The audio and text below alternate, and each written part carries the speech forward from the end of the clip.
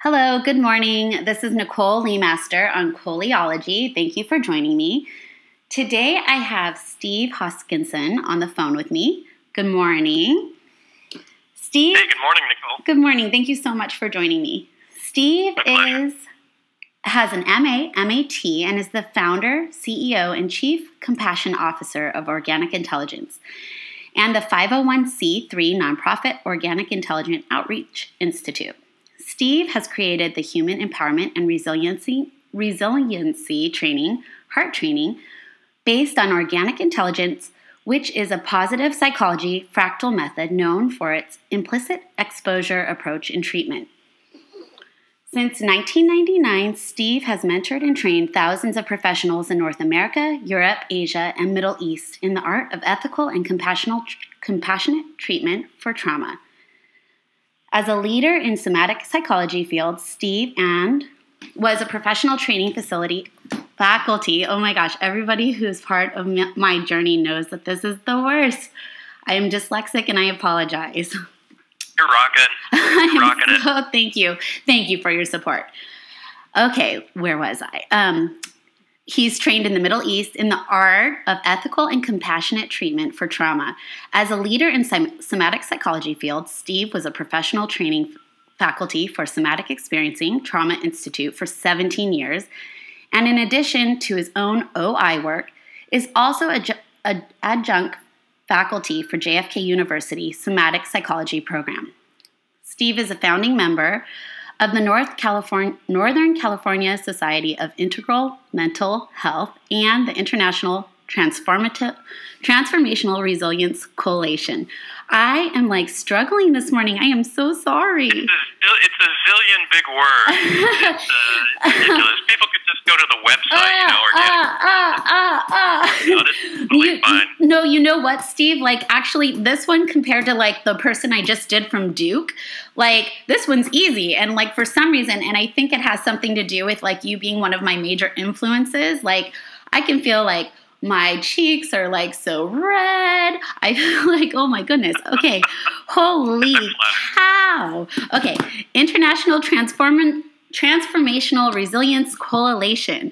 He also serves on the Global Training and Education Council for Somatic Experiencing Trauma Institute and hosts the upcoming podcast series, The End of Trauma, The End of Reading. Yay!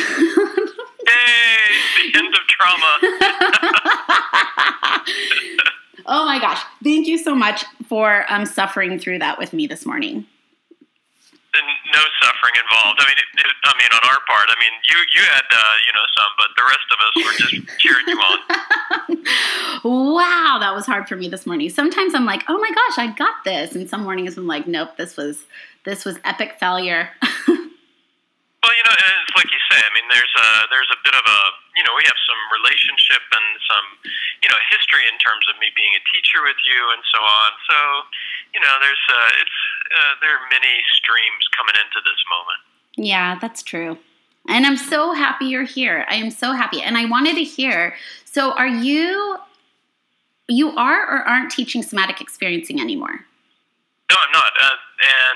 That ended almost 2 years ago, actually. And I had begun creating organic intelligence, and all the while, really, as I was teaching, I was trying to communicate some different ideas about how we need to think about, understand, and treat trauma. And a lot of that you got with me as we were training, but that what you got was not what was the standard sort of somatic experiencing curriculum, and so, you would notice in class that, for instance, I might say, be sure to read through the manual. It has some really helpful supplemental material, but it had nothing in it that was related to what you're getting in class. And so eventually the Institute, I thought that eventually the Institute became discouraged about that and wanted me to teach more of what was in the manual.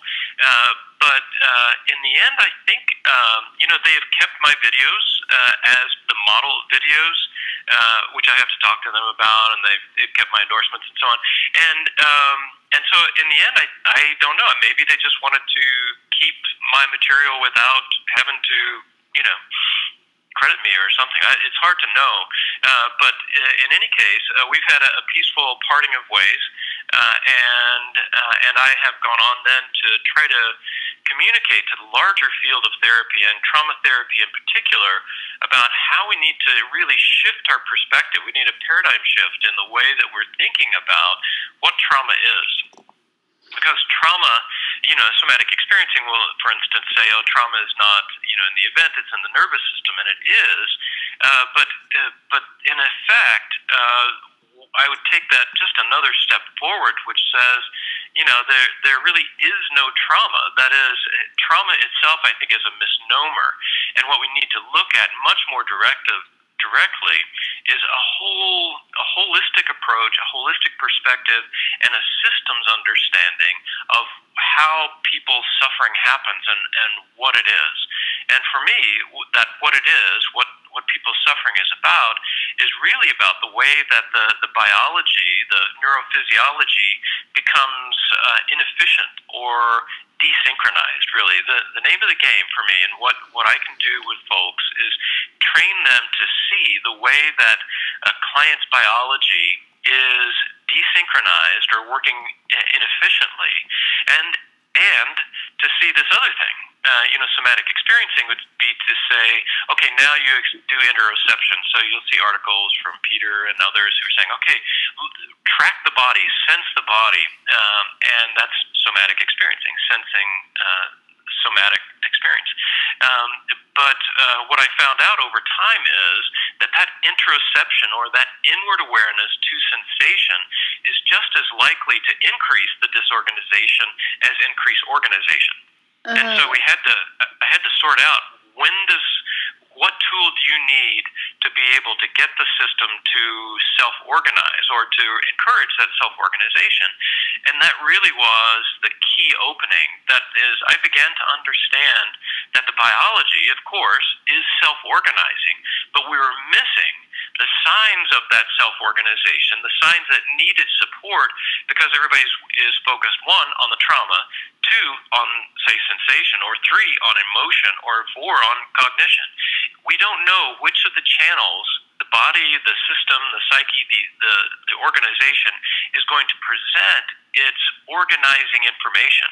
It can come through sensation, it can come through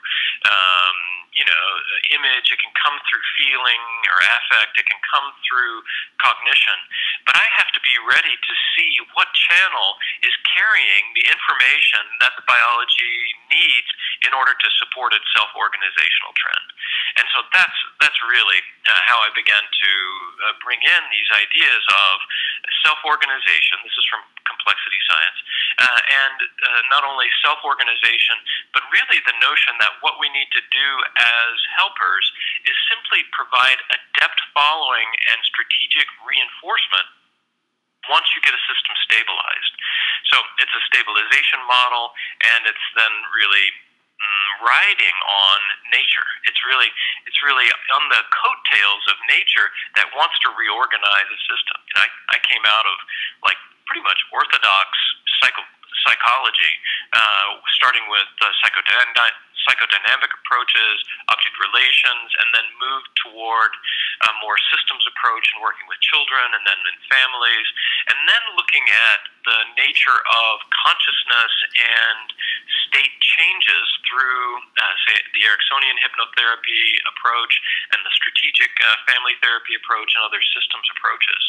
So organic intelligence is a thoroughgoing systems approach. It's not, as most people suppose, it's not primarily a somatic approach. It's an approach that affects the neurophysiology, but it does that by this natural engagement that really just catalyzes the way that the system wants to heal itself.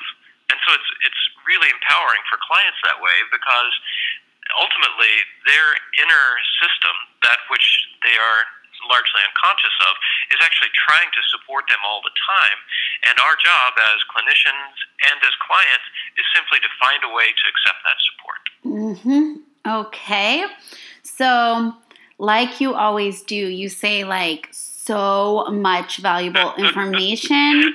So So now this is on a recording, so people can just hit rewind right now, take notes, then go, okay, I got the first sentence, hit rewind again, take notes again. So I should say, okay, so much of this is going to be in my blog. There's organicintelligence.org. You can see an example of this on the JADA video, JADA, the JADAvideo.com. So there's a ton of resources available for people to get this, and free resources on YouTube. We've got a zillion, social media channels and all this. So I guess I have like some discerning questions for myself. First and foremost, because people I went through the cohort with, the SE cohort, we were like, oh, okay. So what part is exactly organic intelligence and what part was SE? And I think from what you just said, what I'm gathering is the system approach is more the organic intelligence. And then so I also got to see I got to be in a demo with Peter, but I also got to see a demo for one of his trainings, and he does, he'll go right into the red, and somehow, whatever his ability, it was able to come out very blue. But as a new clinician, I would have never even touched what he did because I would have been way afraid of sending somebody in overwhelm. But somehow he was able to So I'm gathering organic intelligence is also teaching the skills of being able to figure out what the safest route to reinforce the system is versus what SE is. Is that correct? Am I? Well, for sure. That's right. And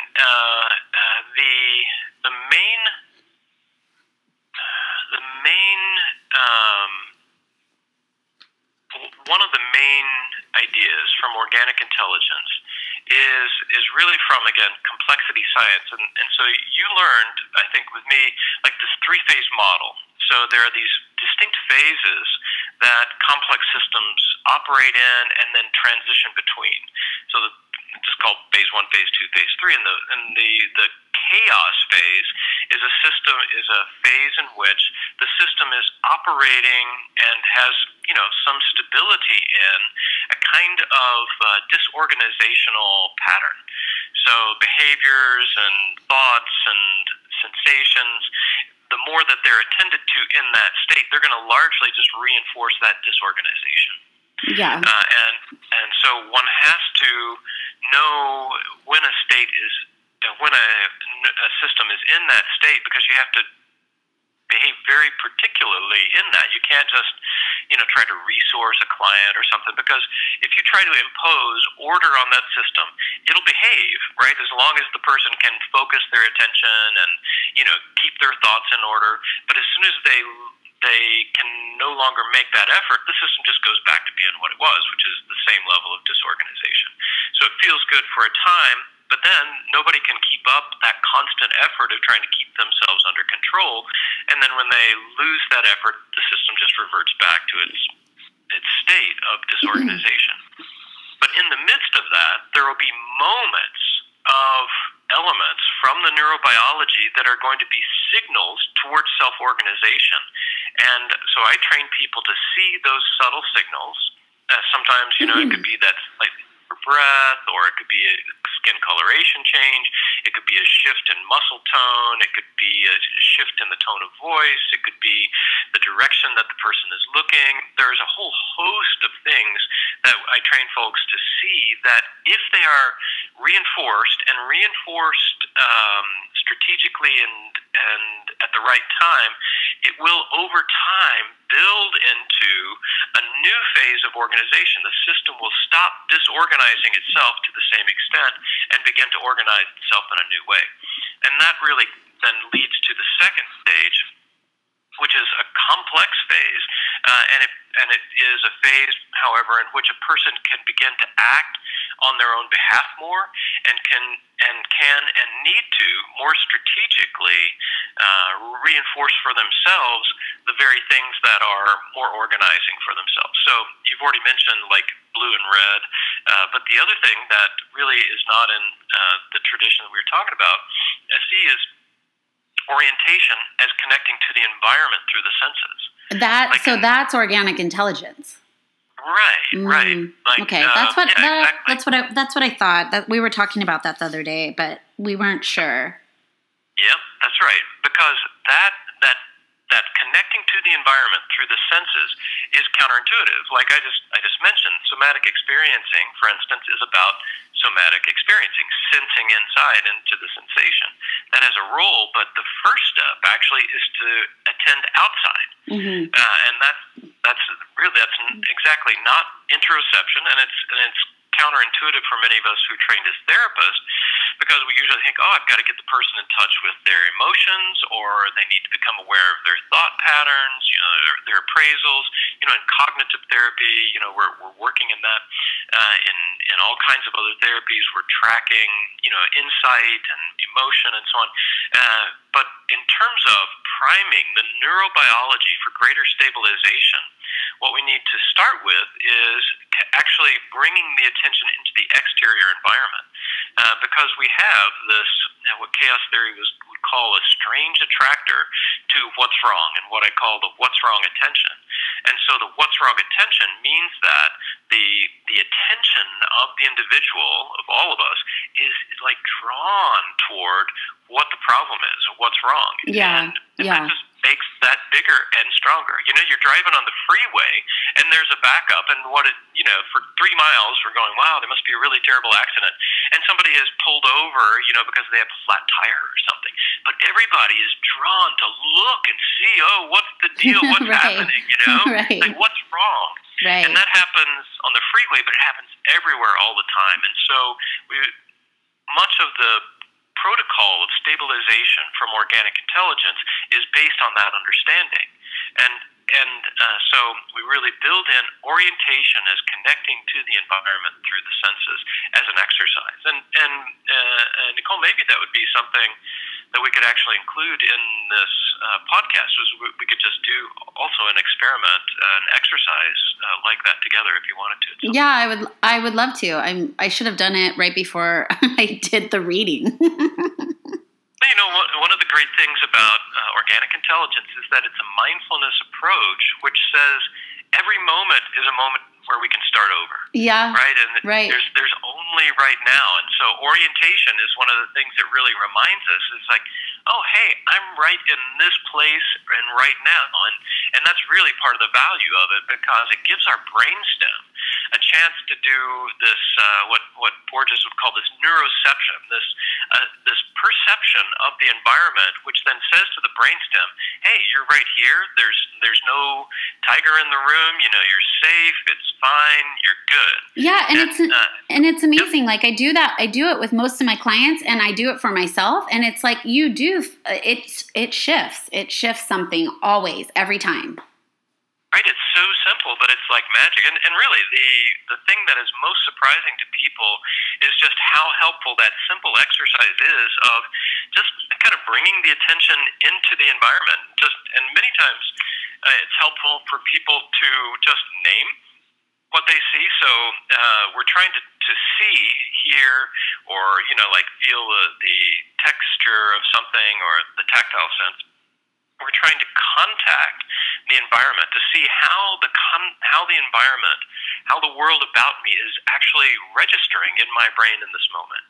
And so for most people, that's often visual, right? And so when I'm asking somebody to let their eyes go around the room, many times it's helpful for people just to name. Like right now, I go, okay, I see palm tree, I see the cement, I see this white wall with the texture on it. Right? I'm just naming the simple things that are in my environment. And that itself just has a tremendous effect, because it brings the person back into here and now, and into a moment where the brainstem gets to register as like, oh, there are no threats, no reason then to run the programs of fight or flight or freeze. Yeah. Yeah. I mean, and it works every time. Like right now, I think I've been running a program since I read. I was like, and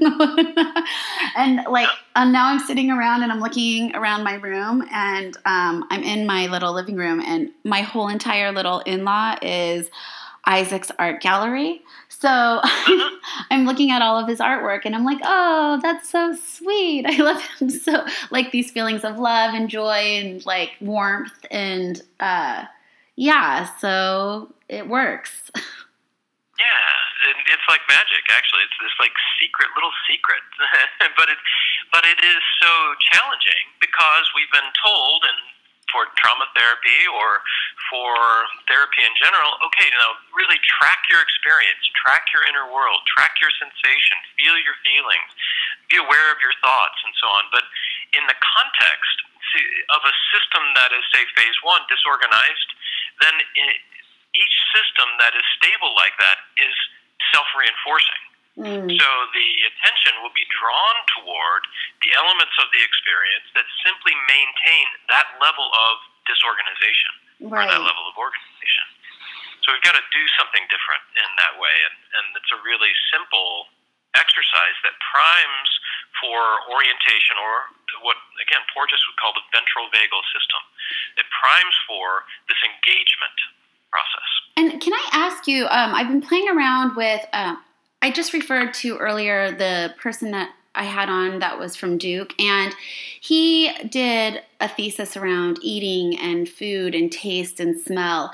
And I was wondering, out of curiosity, because we didn't really touch on that a lot, like we did like communal events where we were eating, and so we were kind of eating and smelling together, but during your demos or your teachings, when a smell came up, we weren't really going into that. And I was wondering if there was like a reason why you choose to do that, or if it was just it happened to be that way. Like what is it around smell? Yep. There's several things about that. I preference the visual thing because humans just have there's a disproportionate amount of the neurophysiology and sensory in the sensory world that's devoted to the visual sense for humans. So the instruction from Organic Intelligence is, just let your eyes go about the room. Just let your eyes free to explore, right? Which, by the way, is different than look around the room. Those are for one sure. is an effort, one is an allowing. But the preference for the visual field then is because one, we have so much interest from our evolutionary standpoint in the visual field. But the other thing is that the visual field. Sorry. Are you okay? The visual field creates this other object. It creates this opportunity for a subject-object relationship. So I'm over here, and I'm sitting in my sort of meditation area, but I can see into the kitchen, and there's the refrigerator, and there's Jada's pictures up there and stuff, friends' pictures, and so I'm here, and that refrigerator is over there. It creates a relationship. So it's me over here and fridge over there, and there's distance, right? And the visual field is really good at that. And one of the blog articles that I wrote is like the recovering like the right to projection, and what that means is we get to have the subject-object relationship, either with material reality out there, or the way that I superimpose something of my inner world on that objective reality. Orientation means I'm just contacting that neutral objective reality. All right, fridge is white. It's got these words on it that you can make sentences. Those little magnets that you can move around and make sentences. One of which is a hip hop set, and the other is a like fashion set, which makes some really great combinations. But just the seeing, okay, fridge, the way the light bounces off of that, that's really just orientation.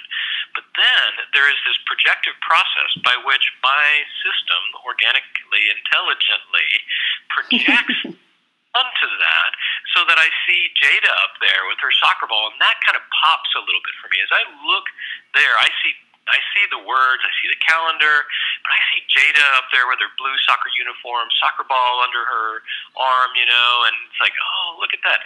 My system is saying, hey, yeah, you got the fridge, but look, there's Jada, and there is special significance to that. And that's what we would call one of the elements that would help organize my system.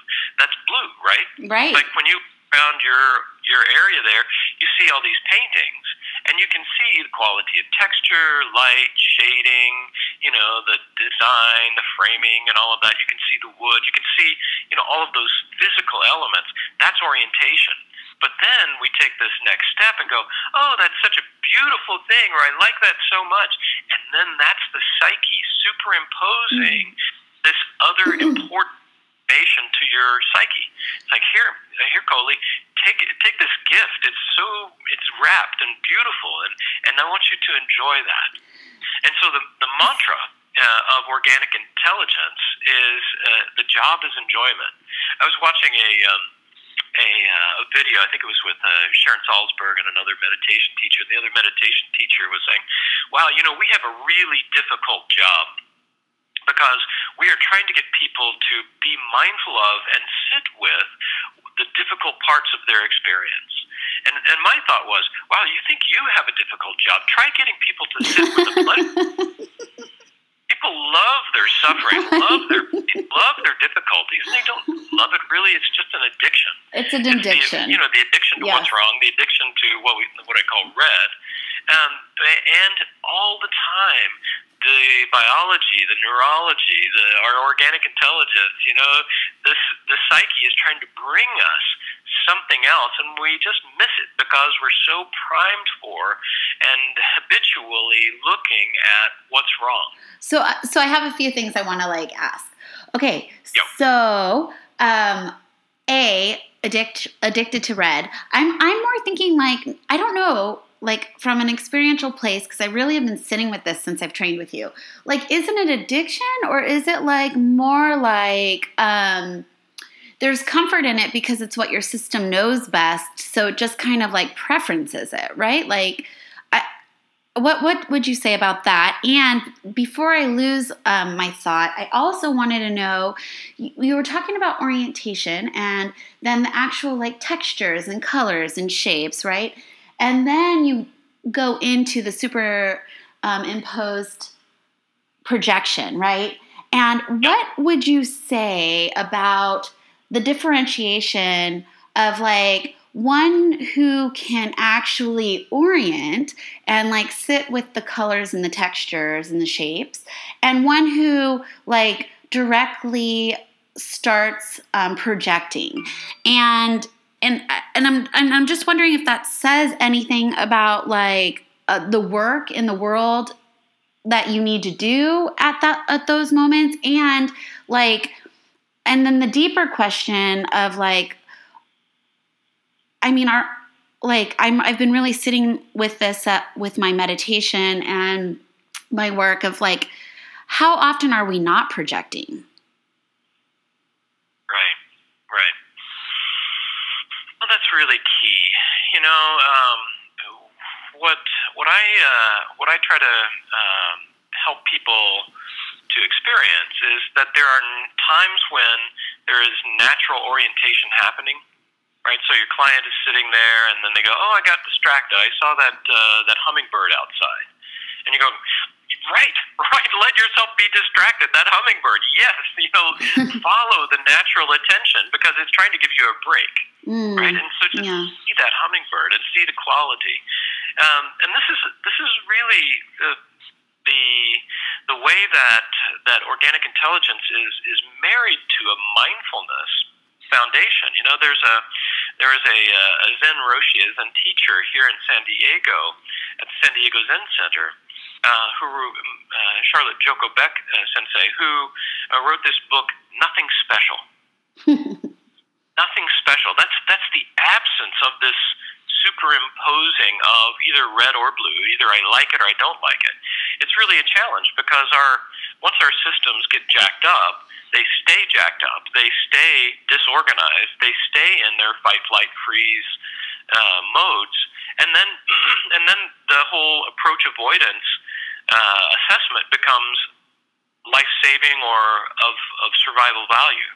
So I've got to say, is that red or is that blue? Is that good? Is that bad? Do I like it? Do I not like it? Right, and that becomes the topic in the context of survival.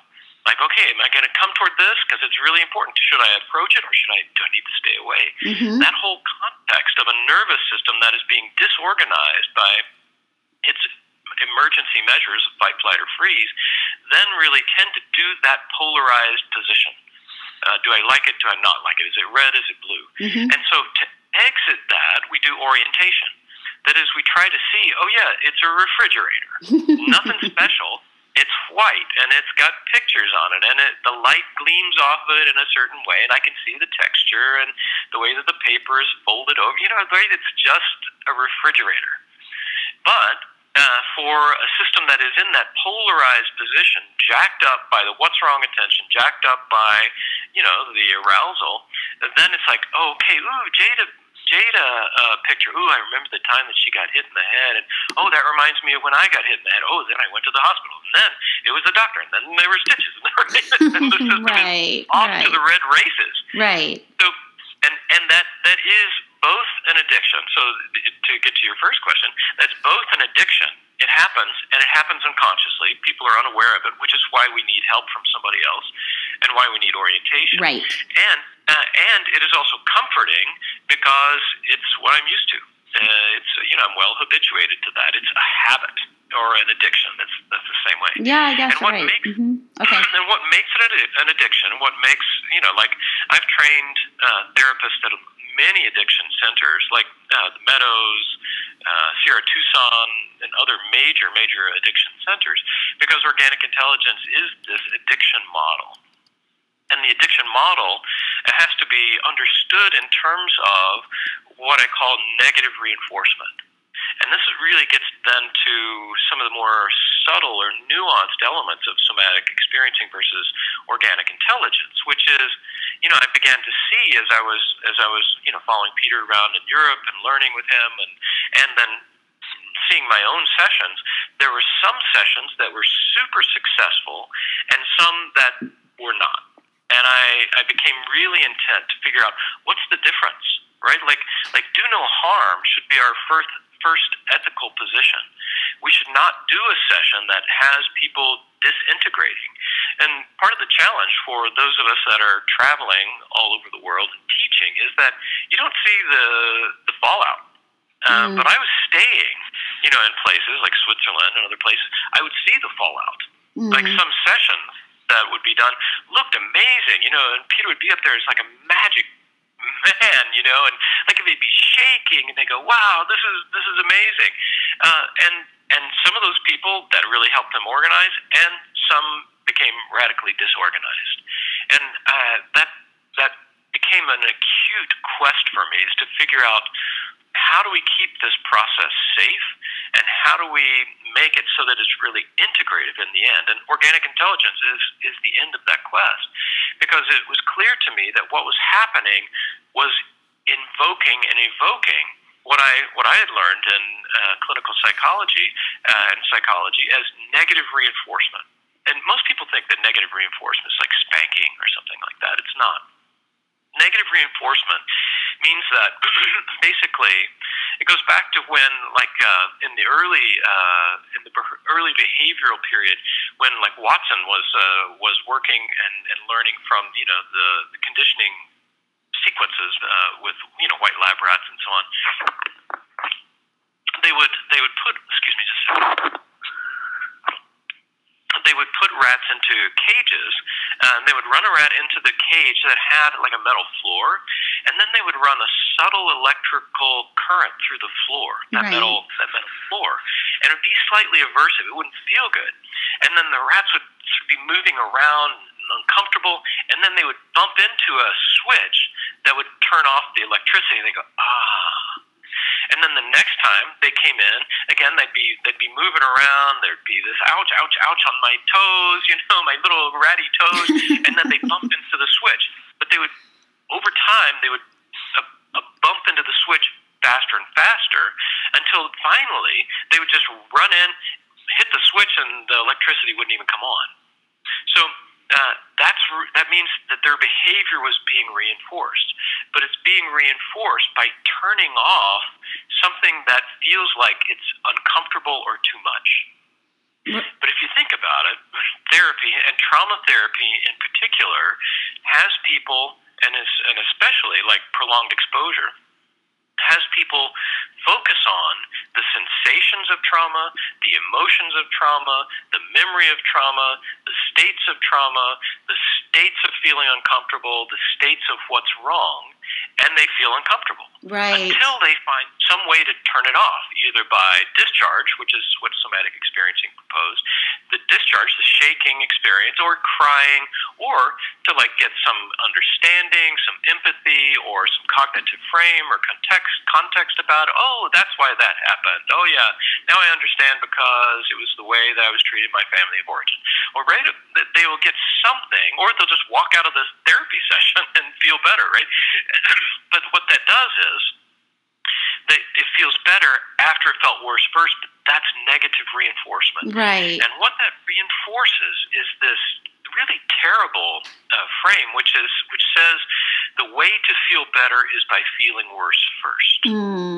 Oh, and that's kind of funny. Well, I'm glad you're like, there's like, we actually have a cultural onlay to that, right? Like no pain, no gain, all of that stuff, right? Yeah. I mean, there's like... It totally glorifies that, right? Right. And the way to feel better is by feeling worse first, and that's negative reinforcement. Yeah. And so on the other hand, what organic intelligence does is uses a shaping paradigm with very nearly purely positive reinforcement.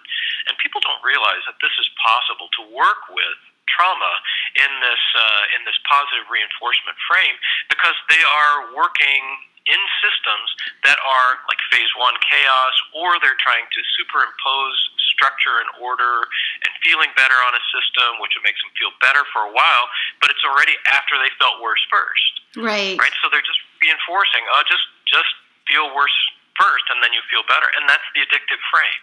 That is a person, say, who is in early recovery, and then they're having a craving, they feel uncomfortable, and they think, oh no, I've got to I've got to call my sponsor, I've got to think about, my resources or something, and then I've got to not use, and then the tension of that will rise, and it may rise to the point where they may relapse and use again, which means the conflict over am I going to use or not is resolved, and they feel better. Right. Right after they felt worse. And although, they may feel better, they've just reinforced that addictive pattern, which will take them back into feeling worse again before they feel better again. And that's really the sort of the terrible pattern of this, which is also, again, the pattern of trauma therapy and the pattern of often of therapy in general, positive psychology notwithstanding. That is, okay, we're going to look at what's wrong, and we're going to hang with that until it feels better. But that just reinforces the necessity to try to do something more about what's wrong. And that keeps the focus on what's wrong, and that keeps the person stuck in their stage of disorganization. So, like, and again, intelligence is doing this different thing, which is creating the conditions of greater organization, not by going to what's better, but by going to what's neutral, like their fridge, or the orientation of connecting to the environment through the senses. So I'm feeling like, okay, so when I did the program, I was also getting my master's. So I wasn't even working with clients yet. So I feel kind of like I'm not the regular therapist out in the world who has experienced what it's like to go into working with trauma. And I work, with high trauma right now. I mean, interns it's crazy. So, oh yeah. So it's really interesting because what you're speaking to, that's all I've really ever known. Because I fortunately had your teachings to bring with me as I started working with clients. And yes. Then I also was fortunate enough to have the demo with you, which I've actually felt, which I wanted to ask you about because I've never actually got to ask you what this was about. But I've gotten the experiential feeling of what, with my own trauma that was unresolved and me being in constant, I would say, flight. I'm a flight person. I know that my system does it all, but I like definitely preference flight, and I'm really good at it. And after the demo, I felt my system like literally like changing. Like I would notice my thoughts for like 6 months after. It was crazy. I mean, I was like, I glorified you for a hot second. I was like, Steve is like, I was like, Steve. Because like my system, I could watch myself be in a situation where I was very used to thinking a certain way, and yet I was thinking differently, and I could observe it with my mindfulness, and like, so everything was shifting for like 6 months after. And so like after a single session, right? After I had two with you. We did back to back because my first one was so amazing, but then I had went home and I had some like flashbacks of things, and so you talked to me on another demo the very next day, and then after that, like, I'm not joking, something shifted. Like my ability to be in the world, my ability to take on things and actually be more present, my want to not, I mean, I still have a tendency of wanting to run away, but I don't run away. It's really yeah, it's been crazy. It's been awesome. And I'm way more, I've always been positively super bypassed. Like I'm positive, but I was totally bypassing. And like I actually like have a sense of like being positive, like in this more embodied way, which is really interesting. So like my thing is like I've only worked in the world as an intern with this knowledge, but what I can say is the safety that is created in the container with this theory and teaching that you're doing is just what unfolds in the client's own time after it being set up in this way. It does just nicely kind of oscillate back and forth, and it's never too much for me or the client, which I think is kind of interesting because that's not how I experienced my own therapy prior to this method. So something about that, and then something about, and I'm trying to unpack and discern between, is like a lot of people think like nervous system work is very separate from the psyche. But I am like having a really difficult time actually discerning between like when, like, say, extreme PTSD, or when a nervous system is in such trauma, even being able to like identify if there's what the elements to, because I have to diagnose, right? Because I'm in the world of like having to do that, right? I work with Medi-Cal, and but I'm having a problem differentiating once you understand where the nervous system is in a client, the difference between the nervous system and the psyche, like, and how. I'm so glad that you have that problem, because there is no difference, right? We don't have a nervous system. We are a nervous system. Like my nervous system is talking to you right now. And my psyche is talking to you right now. And part of that, a small part of that is conscious, and most of it is not. And what we do in organic intelligence is that we learn the language of that non-conscious psyche, organic intelligence, or the unconscious, or whatever, but it's all operating through the person. And so in what you learned with me in part was, one other thing that I wanted to say is, I mean, you mentioned sort of glorifying me, and thank you for that. And and it wasn't me that was the major change agent. All I have is the understanding that your system is going to organize itself.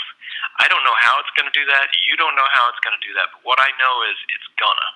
And all I do is watch for how your system is wanting to do that, and say, hey, let's experience what's happening. Right. In that area. But it's actually your system that's doing it. So, there is glory all around, but it's mostly for the creation of our system and for your own, sort of system. Right? Yeah, I mean, I was just like, I mean, it just felt like magic. It really did. And you were the first person I've ever worked with that I had like a relief from some of my stuff. So, and I just couldn't believe like one session. I don't know if you remember, but I was almost gonna walk out. It was the very first week of the very first time, and like everybody's like talking about red and blue, and people who are listening, red and blue is like representing good or bad, basically. And we were supposed to be able to like do this walk and talk where we were supposed to kind of try to stay in the blue, and and I couldn't stay in the blue. And the person that I paired up with was just like, wow, you can't stay in the blue. And then we came back and shared, and everybody was like, oh my God, that was just so amazing. And I was just like, what the fuck is wrong with you people? This is horrifying. And yes, which is actually more usual. That response is much more normal in a way these days. But not what happened today, I might add. Like yeah, you're saying, okay, I'm kind of jacked up about reading this stuff, and then you're like, oh, and look at all these beautiful paintings around here. And you just couldn't resist going, oh, look at this gorgeous around. Look how pretty these are, you know? Times have changed in coleology, I'll tell you what. Well, and on top of that, like, that's what I'm saying. Like, before, I would have not done the podcast because I wouldn't have wanted to read an introduction because I would have been too, like, embarrassed about what people might say if I stumbled over my words or, like, what that means to my, like, ability to read or be like perceived in a way that like my ego wants to be perceived or like whatever, you know, like all of that stuff that would have like dictated me not doing something that I feel very called to do. And now I'm just like, yeah, it's an issue. It stimulates me. I don't really love it, but I'll do it and it will be done. And then we'll move forward and do the other stuff, right? Like, and I'm not joking. I used to run away from like having to read out loud because it was just like not a good experience my whole life. So, I mean, even that, like I accredit that to the session. I mean, it's kind of crazy all the areas that have been affected over, and I've of course continuously have been doing my own work. I work with Seiji Ono, so like I mean I've done more than just your sessions, but your sessions, those 2 sessions were pivotal in some type of shift. And I don't know exactly still, even though I've been through your 3-year training, and I feel like I have a lot of tools, and I feel like I'm bringing them forward in my work with my clients and then also my, like, being a mom, but I still am not sure exactly what, I mean, it needs to be like a 10-year training or like, I'm not sure still yet what exactly is going on. And I don't know, maybe you can speak to that too, because like, it just feels like it's so vast. And there's like a lot there to like digest, and I think it's something about having to digest your own stuff before you can go and learn the next chunk you're teaching, or maybe you can speak to that a little. Oh, totally. Yeah, I mean, several things that I'd want to reflect on. Several important things that you touched on. It's super frustrating for people. You know, I created the Human Empowerment and Resiliency training exactly for this reason, that it's super frustrating for people of goodwill to feel like, I feel like I'm here to make this contribution, but I'm blocked. I'm stopped. I can't express who I really am in the world because of these things. And so to get those out of the way it's a pretty classic result of training with me. A bunch of my people, I mean, you had Twig on, a bunch of people that have trained with me are going on to be teachers and really taking their place in sharing goodness with the world like you're doing here. So that's really important to me, and that's part of the mission. One of the main parts of the mission of Organic Intelligence is to get people of goodwill back into the game because the world needs you. So that's a really big thing, and I'm super jazzed in this instance that you're thriving so radically. That's amazing. Thank you. Thank you. And so let's see. I think the other thing to speak to is that it is a complex process, and again, the part of the reason that I really exited from my prior position into organic intelligence was because we need to frame the way we work not in a linear way, but in a nonlinear way. So I use this three-phase system, which comes out of complexity science, which looks at nonlinearity. The biology is not simple. And so we can't use a simple linear process. This Yale mathematician who created the term fractal, Benoit Mandelbrot, wrote this paper, and he said that the title of the paper is "How Long is the Coastline of Great Britain?" How long is the coastline of Great Britain? That was a peer-reviewed journal that this Yale mathematician wrote this article in with that title. Well, everybody who was reading that going, what? Dr. Mandelbrot is asking how long is the coastline of Great Britain? What's up with that? Everybody knows. And so as it turns out, the coastline of Great Britain is about 11,000 miles long if you measure in miles. But if you measure in yards, it's much longer.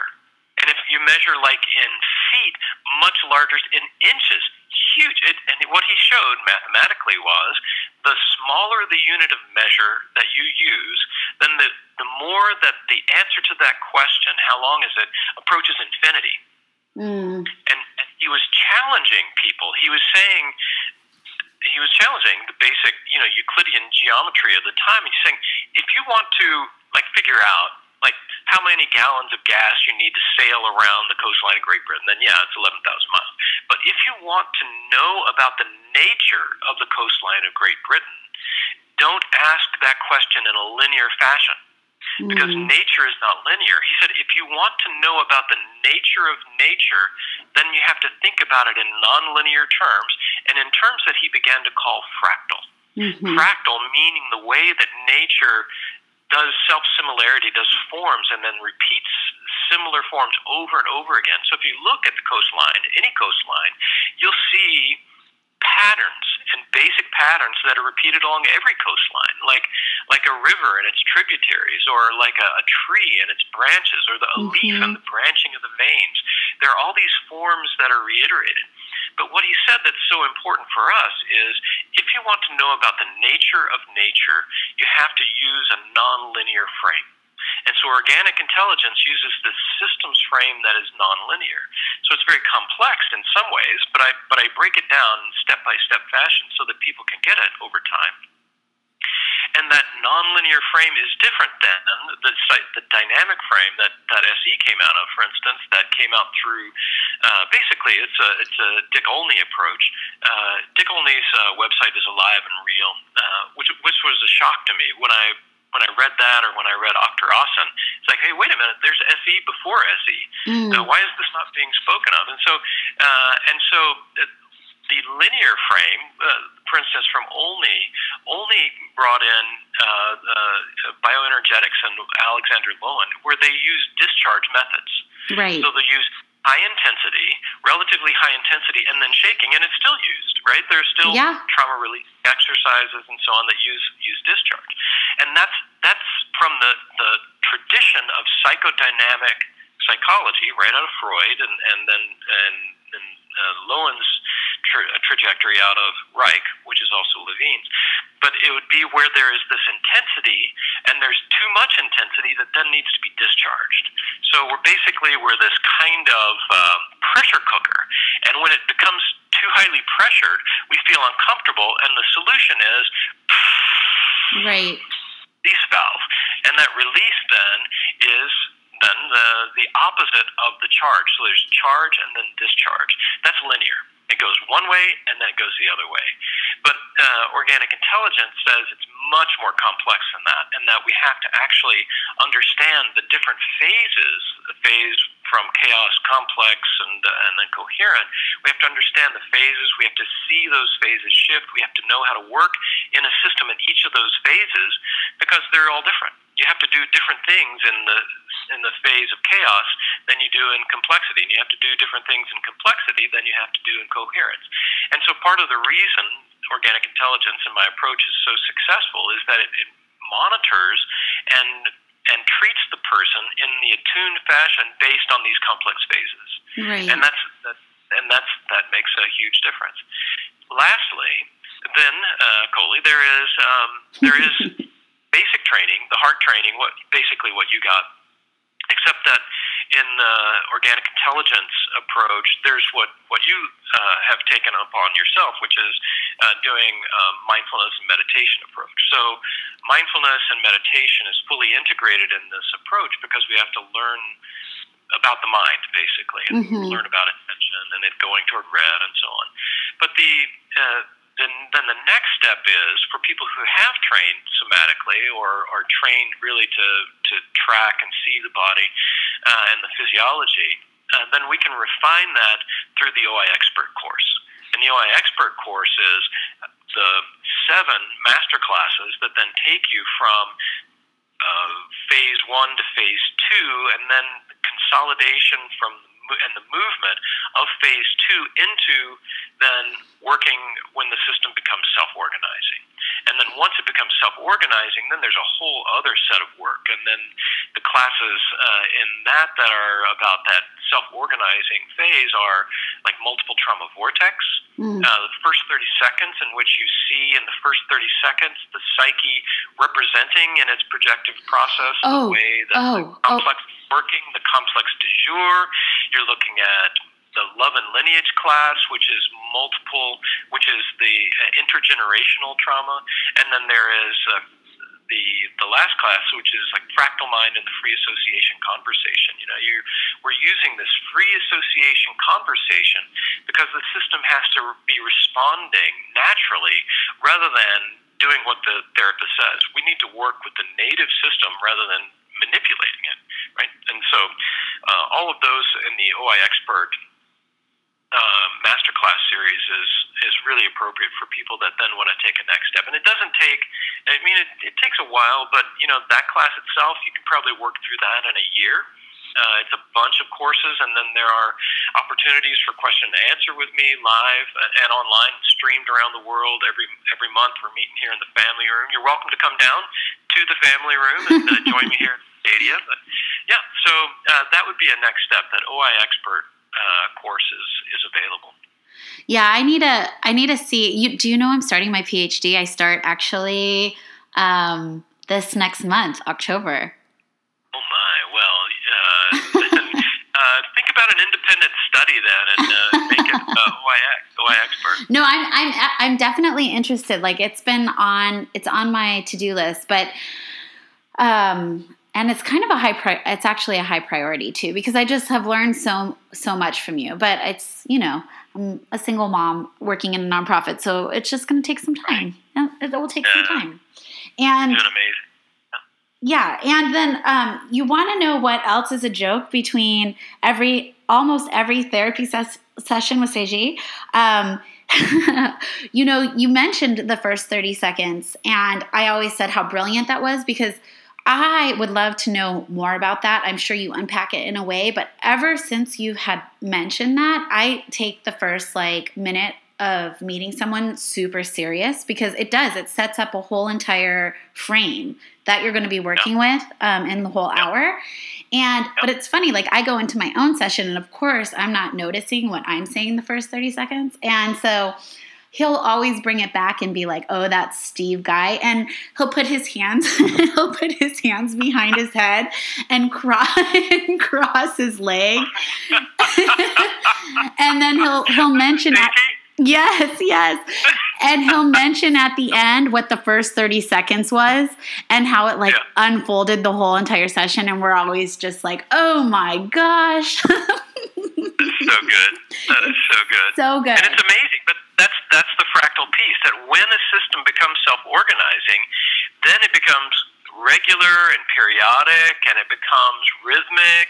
And then fractal just means what happens in that early time, it happens over and over and over and over again, and just in different contexts. Right. It's thing, I was working with a person recently who had been in earthquake in San Francisco, and the implicit exposure model is really key here because as you're building the stabilization through orientation, through trending the attention to more pleasurable feelings the job is enjoyment. And And when the attention then is able to be neutral and hang out with what's pleasant as well and as easily as what's unpleasant, then the system can begin that self-organizing phase 3 process.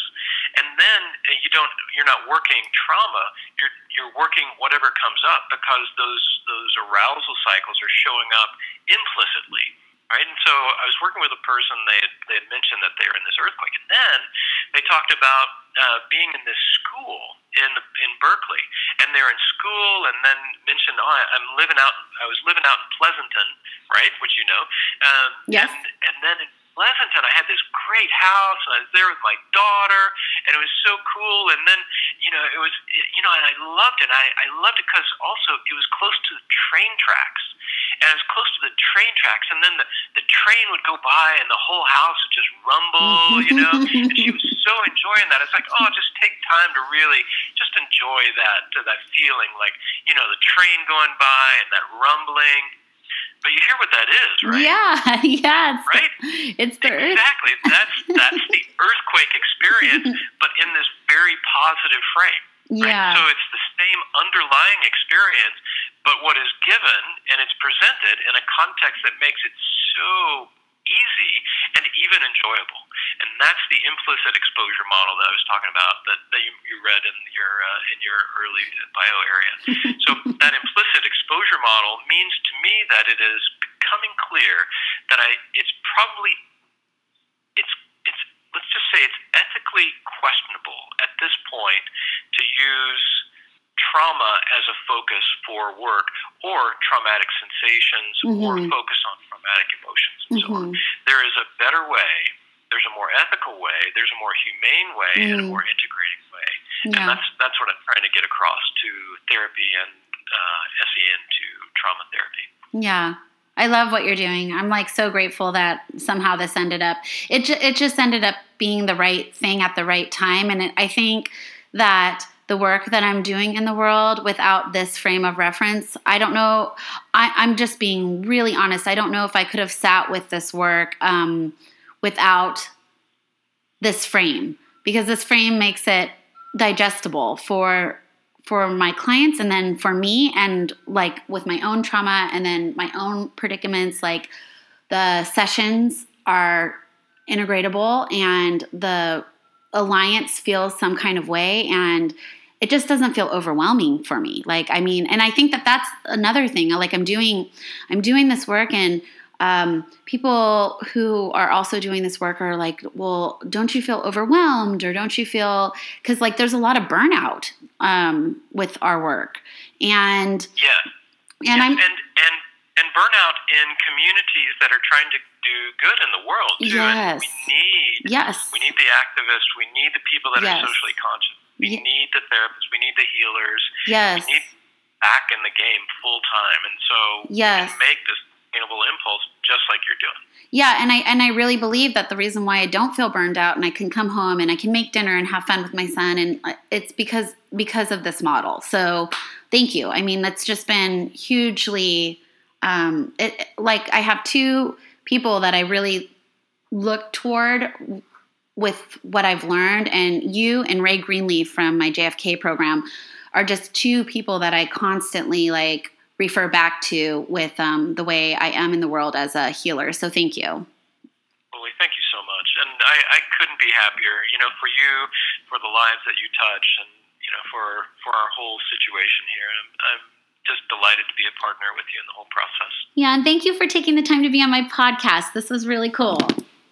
Yeah, we'll keep on rocking it. Thank you. And I can't wait to hear yours. And I will post this in the next couple days and send you the link. And I'll make sure everybody has all of your information that you would like me to share about you. And I am so grateful. Everybody who's listening, please like Qualiology, follow me on SoundCloud or on iTunes. And thank you so much for your continued support. And have a wonderful day. Thank you, Steve. Yeah, you bet. Thank you. And if you don't mind, just remind people the jadavideo.com is the easiest access, and our website is Organic Intelligence. And I will also have those as links. Sweet. Okay. Thank you. So nice to connect. So nice. So nice. Thank you.